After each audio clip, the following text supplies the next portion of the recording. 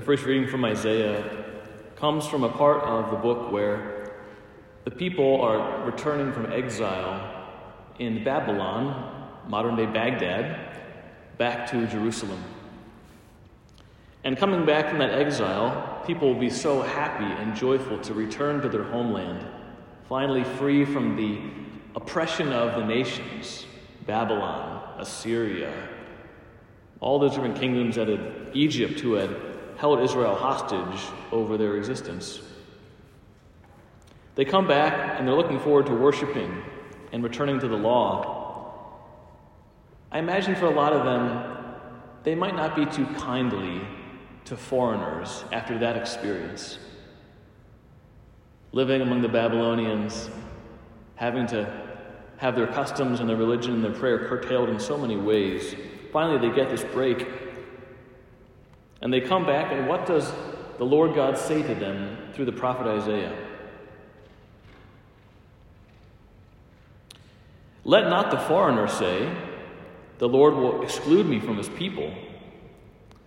The foreigners who join themselves to the Lord, who minister to them I will bring to the holy mountain, and they will make joyful in my house of prayer.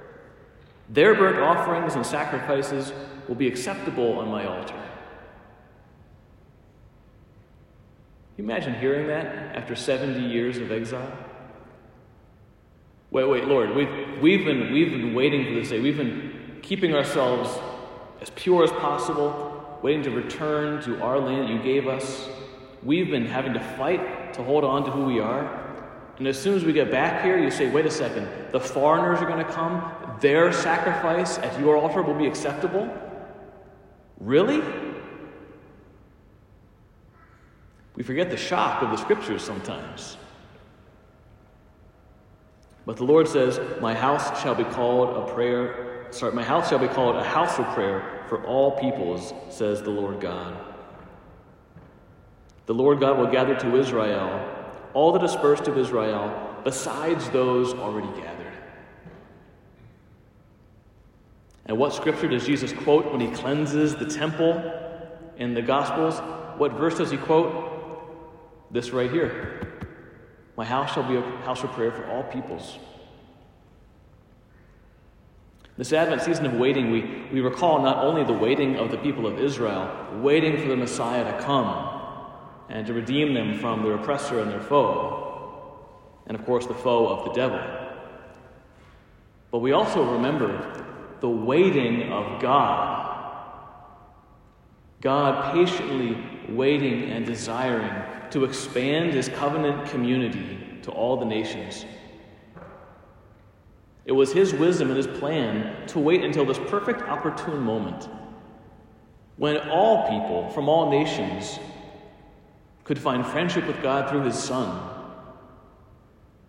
And even if they had oppressed God's people before, now in a time of mercy, they are reconciled and they can come and offer the acceptable sacrifice on the altar, which is the Eucharistic sacrifice of God's one holy Catholic and Apostolic Church. As we gather with family, friends, strangers, foreigners in these coming holidays, let's remember the waiting of Israel, and let's remember the waiting of God, who was desiring and eagerly expecting to welcome the nations to his holy altar.